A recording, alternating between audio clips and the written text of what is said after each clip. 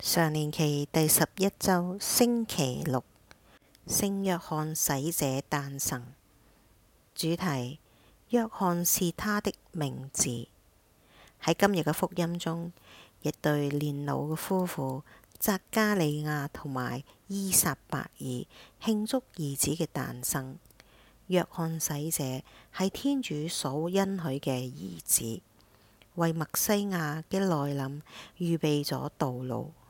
上主由母胎中就召叫了我，自母胎中就給我起了名字。依撒意亞先知書49章1節。每個人嘅生命同埋使命都係開始於受孕個時候。上主嘅天使喺依撒伯爾嘅兒子尚喺母胎中就宣佈咗佢嘅使命。天使亦都俾孩子取咗一個名字，若翰，意思係天主是施恩的。若翰嘅誕生結束咗佢父親啞巴嘅狀態，呢個象徵天主暫時嘅沉默，以回應對佢嘅說話缺乏信心。根據猶太人嘅傳統，哈蓋、匝加利亞同埋瑪拉基亞都係後期嘅先知，喺佢哋之後再冇預言。若翰嘅誕生結束咗呢一種沉默，同時開啟咗救恩史嘅一個新時期。天主在古時曾多次並以多種方式，借著先知對我們的祖先說過話，但在這末期內，他借著自己的兒子對我們說了話。希伯來傳1章1至2節。他使我像一支磨光的箭，將我隱藏在他的箭囊中。依撒意亞先知書49章2節。路加福音嘅總結係關於若翰誕生嘅敘述。佢講：住在荒野中，直到他在以色列人前出現的日期。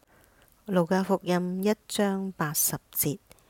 若翰隱藏喺曠野中嘅天主嘅箭，期待住被派遣去執行使命。當佢最終從天主嘅箭囊中被射出嘅時候，佢要向人宣講悔改嘅洗禮，啟示咗世界嘅救主。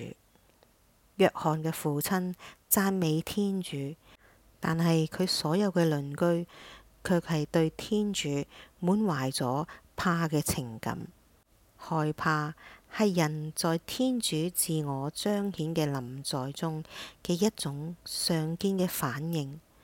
當依撒意亞睇到上主坐喺御座上嘅時候，佢嘅回應中滿懷恐懼。敬畏上主係智慧嘅開端，佢阻止咗我哋去犯罪。因此，伴隨若翰誕生嘅本身已經係呼籲咗人們悔改。後來，當若翰本人出現喺曠野中嘅時候，佢會呼籲所有嘅人去結同悔改相稱嘅果實，因為上主的手與他同在。路加福音1章66節。呢一句說話講出咗天主嘅呵護同埋引領。編年紀記載咗雅貝茲嘅祈禱：求以降福我，擴展我的疆域；求以常伸手扶助我，脫免災難，不受痛苦。編年紀上4章10節。我哋喺宗徒大事錄中亦都發現咗同樣嘅說話，描述初建教會內令人哋驚奇嘅發展。主的手同他們在一起，信而歸主的人數目很多。宗徒大事錄11章21節。天主嘅祝福先至係真正成功嘅關鍵。若翰嘅人生座右銘係：他應該興盛，我卻應該衰微。若望福音3章30節，呼籲一個民族去悔改並帶領人民歸向基督，會面臨好大嘅風險。呢個唔係被風搖曳嘅蘆葦，亦都唔係住喺君主宮殿裏邊，亦都唔係穿細軟衣服嘅一位。就好似大多數先知咁樣結束咗佢喺世上嘅生命，成為咗殉道者。若翰洗者，請為我們祈禱。